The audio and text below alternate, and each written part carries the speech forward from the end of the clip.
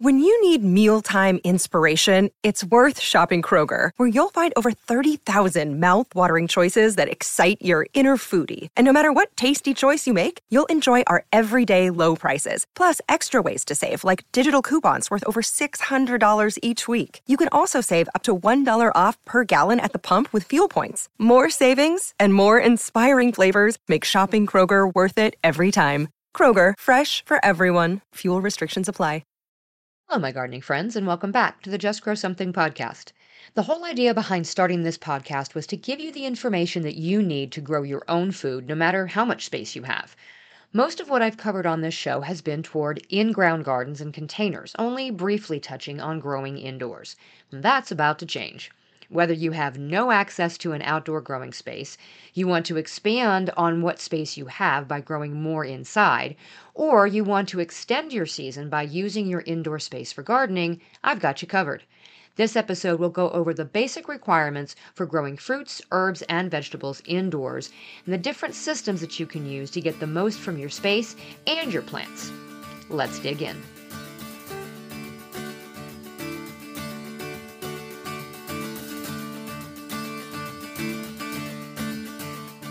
Hey, I'm Karen. I started gardening years ago in a small corner of my suburban backyard, then moved to a 5-acre lot outside city limits and expanded that garden to half an acre. What started as a way to provide for my family turned into a love for digging in the dirt and providing for others. Slowly, my husband and I built our small homestead into a 40-acre market farm through lots of trial and error and successes and failures.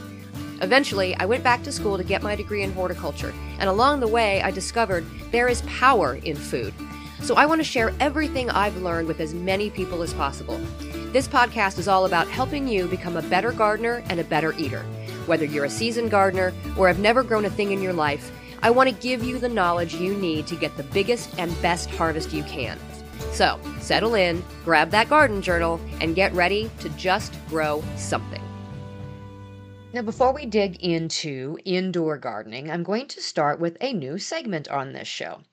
I like to consider you my friend, and I hope I'm yours. And friends talk about more than just one topic, right? So I thought it'd be nice to talk about some things friends get to chat about when they meet in person with each other. So I'm starting a segment called What Am I Doing, What Am I Reading, and What Am I Listening to? And as I answer these questions, I hope you'll share with me your answers.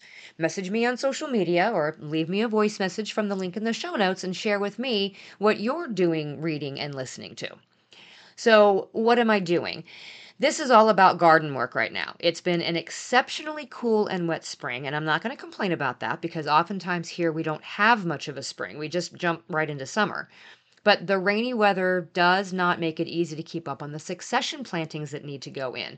I've managed to get most of the stuff done, but I've got about 250 lettuce plants that still need to go in and the remainder of my green onions. It's been super soggy and really cool, and that's great for the cool weather loving spring plants. But then it suddenly jumped up to 86 degrees today, and it's going to be in the 90s Fahrenheit all week long. And I don't want to be planting cool weather crops in that. It's also making it difficult to get my warmer weather plants hardened off so they can be ready to go in. We'll make it work. I'll probably be waiting another week anyway to get those tomatoes and peppers in the ground because the soil temperatures just haven't warmed up yet. Although by the end of this week, they most certainly will have. The heat is supposed to break by the end of this week, so I'll get the last round of lettuces and stuff in, and then we'll get those peppers and those tomatoes hardened off and start plugging those into the ground too, and we will be well on our way. So what am I reading? I am an avid reader, and I often have 2 or 3 books going at once. One that I'm reading right now is actually a book club read with my fellow podcasters over at the Positively Farming Media podcast network. It's called The Big Leap by Gay Hendricks. It's a self-help book of sorts aimed at helping people eliminate barriers to success by overcoming false fears and beliefs. I'm not sure I'm loving it, but I'm giving it a chance. I'm about a third of the way through, and my impression so far is that the good bits of information that I've gleaned from the book could have been reduced to just a few pages, but I'm going to finish reading it and see how I feel at the end. And so, what am I listening to? I am a voracious podcast consumer. I listen to podcasts more than I do music these days, especially with the longer days of solo work going on around the farm. My newest listen is Who Did What Now with Katie Sharwood. She is an irreverent social scientist that dives into history with a no nonsense look and a whole lot of attitude. And her accent alone is entertaining, and I'm learning something each episode, which is super fun. So, how about you? What are you doing, reading, and listening to? Let me know. So let's dig into growing your garden indoors. There are varying degrees of indoor growing, but they all require some sort of growing medium, airflow, water, light, and nutrients. So let's first talk about the different ways that you can set up your growing area. Now, the most basic of systems is just a small, simple setup that is specifically designed to be seasonal, usually for starting seeds early to get them a head start before moving them out into the garden. This can be as basic as a very sunny window, or you can set up shelves with LED or fluorescent lights, heat mats, and a fan to make your seedlings super happy as they spend their time there. But that setup is really meant for just that, a temporary home for new baby plants as they get ready to make their way outside. And then once you get done using it for the season, you generally put it away or you put it to use elsewhere. I don't really consider that indoor gardening per se. The next step up from this is a kitchen herb garden. Again, this can be simply a very sunny window with a few pots or a planter box that contains herbs that you harvest for your cooking. This is the simplest form of indoor gardening. If you intend to grow these year round in the window, or if you have a window that isn't the brightest at all times, you may need to supplement with some additional light. For example, my kitchen window faces east, but the direct sun is blocked part of the time by tree cover. So I have a fluorescent light fixture in that window, and that provides enough supplemental light to let my plants stay there year round without any trouble. You can also buy kitchen herb gardens that are meant to stay on your countertop that provide additional built in lighting. This additional lighting is more likely a full spectrum fluorescent bulb or an LED grow light. These are different than the regular lights that you might be using for seed starting. They have the full spectrum of light that plants need to grow and thrive throughout their entire life cycle, not just from the beginning. Now, this distinction is important because having light that's only on one end of the spectrum or the other can either stunt the plants or prevent them from flowering and fruiting. So, if you plan to grow anything indoors fully through to harvest, be sure that you know what lights you're getting. I happen to be really partial to the LED ones. Now, many of these herb garden kits also come in larger sizes for growing bigger plants. And here's the problem that I've seen with many of these. They're just not big enough. Heck, even the herb sized ones usually end up with plants growing up and out of them so large and hanging over, they need to be transplanted outside anyway. And of course, that's not ideal if you have no place to plant them outside. So, when you're making the investment into one of these indoor countertop growing setups, be sure that you check the dimensions of the planter itself and be sure it's sized big enough to grow what you want to grow. Most of these systems are still going to be designed mainly for herbs and leafy greens. Most of them are soil based, but in this category, you start to get into a little bit of the hydroponics or the aeroponics. I've seen prices on these range from $60 US on up to $200, depending on the size and the features. Now, if you want to grow bigger, you got to go bigger. So, if you have the space, you can quite literally grow pretty much whatever you want to with individual LED grow lights.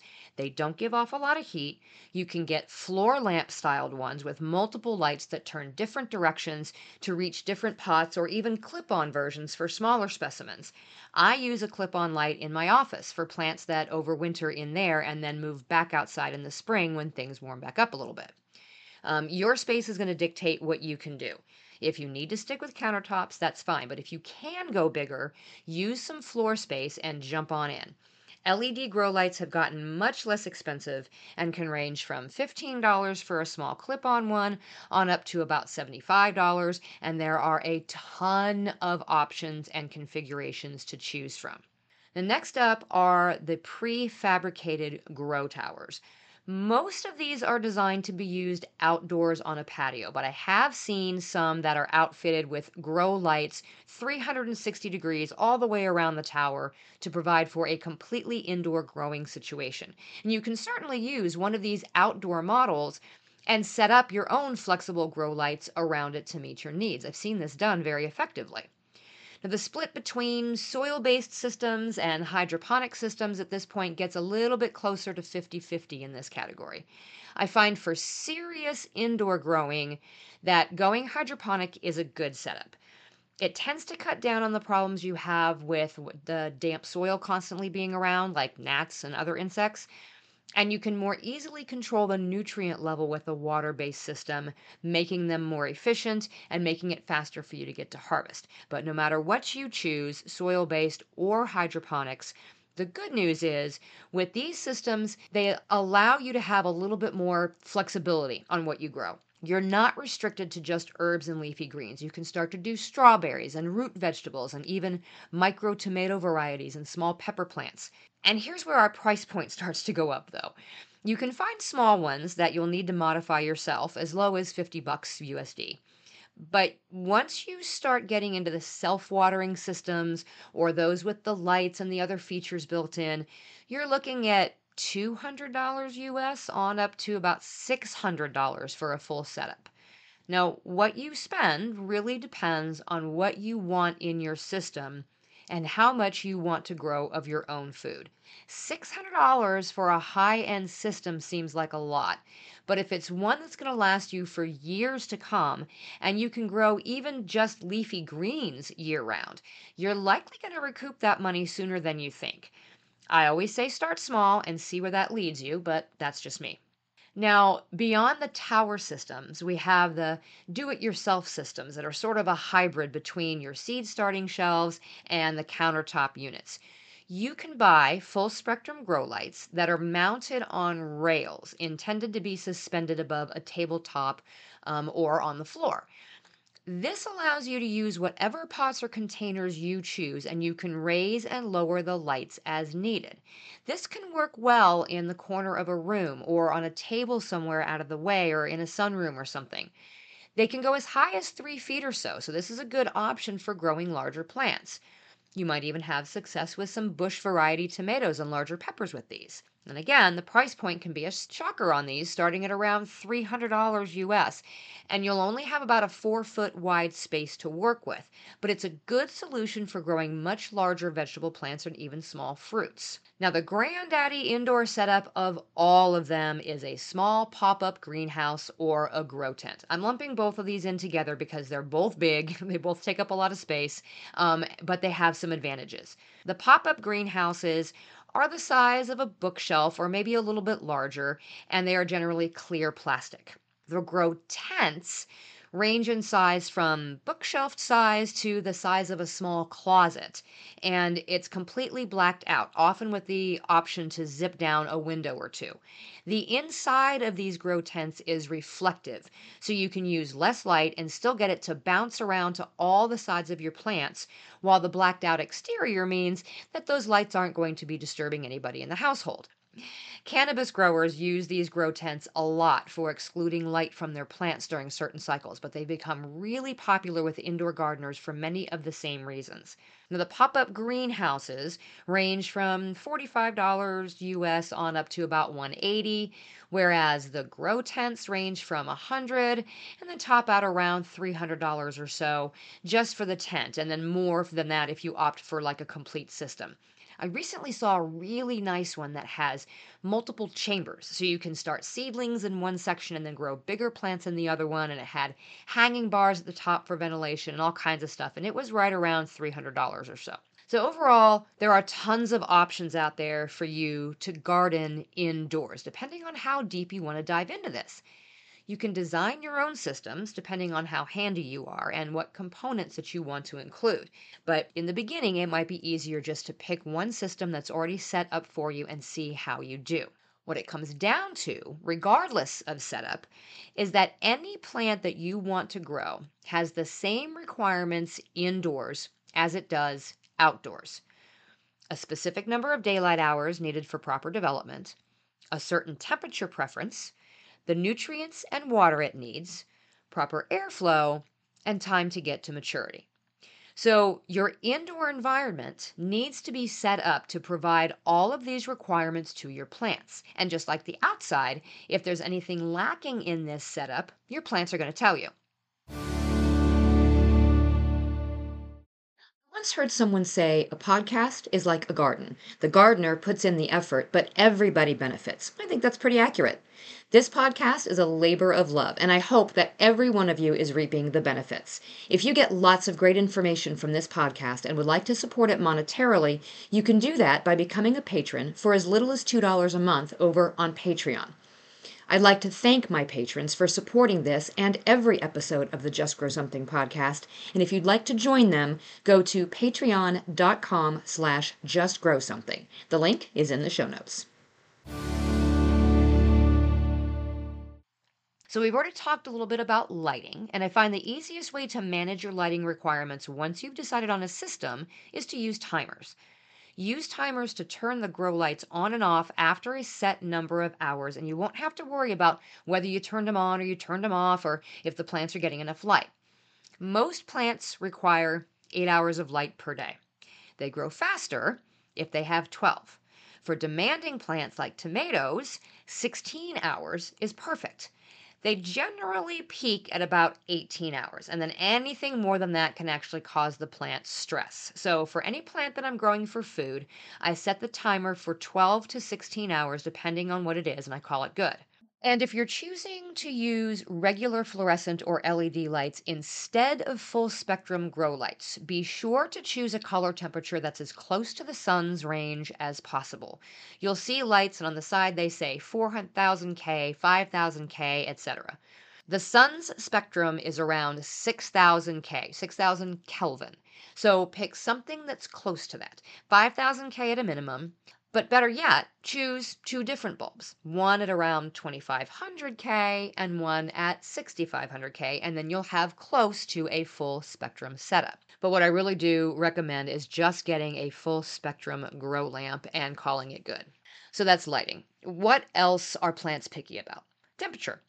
So if you're planning to grow both cool season and warm season crops indoors at the same time, you'll either need to keep them in separate spaces or find a happy medium for them both to thrive.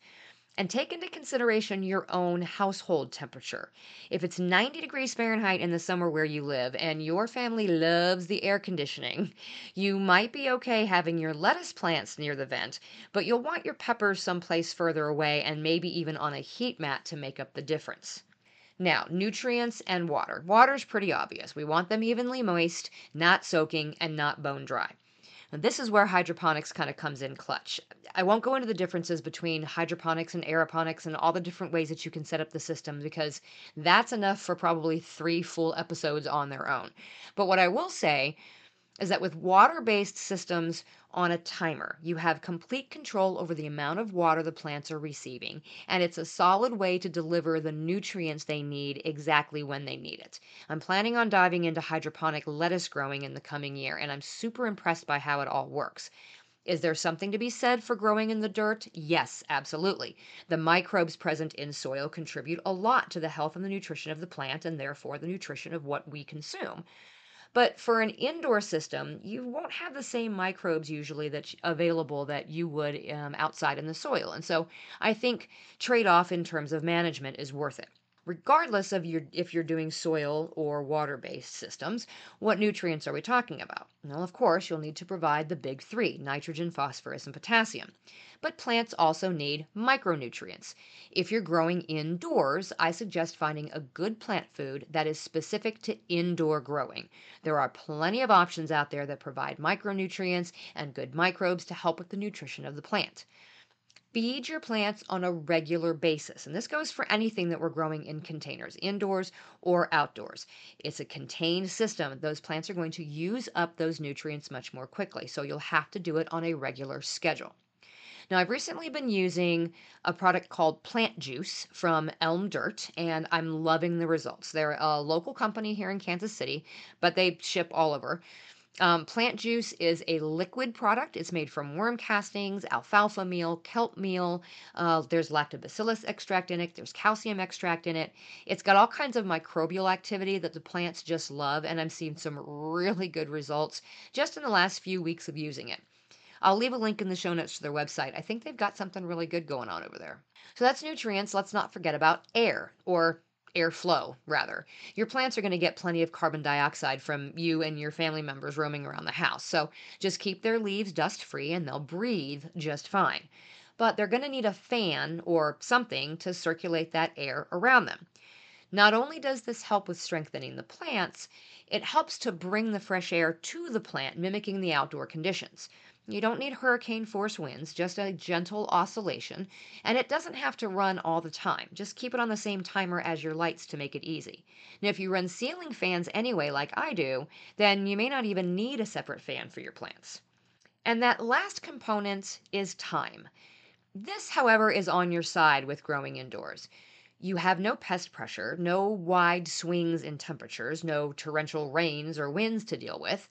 Your plants are being given everything they need when they need it.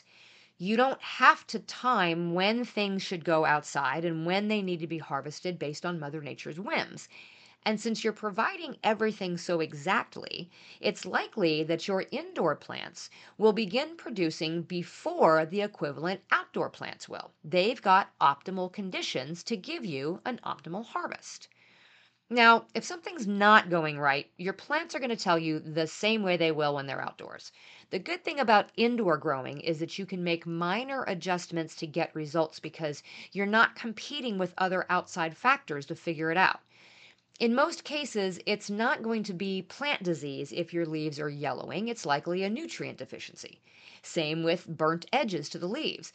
Likely it's not pests, more likely it's your lights were too close or too strong. Gardening indoors takes a little bit of the guesswork out of things. That's not to say it's easier by any means. Just like outdoor gardening, indoor growing takes practice and patience, trial and error. You may find you're better at growing spinach indoors than you are Swiss chard, or that celery does phenomenally well, but you can't grow radishes to save your life. That's okay.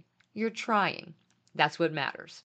So that's it for indoor growing. If you have any questions for me that I can maybe answer, jump in the Facebook group, message me on Instagram or on the Facebook page, send me an email, leave me a message at the link in the show notes, all the different ways to get a hold of me. Jump on the website and send me a message from there. I am happy to answer whatever questions I can for you. That is why I'm here.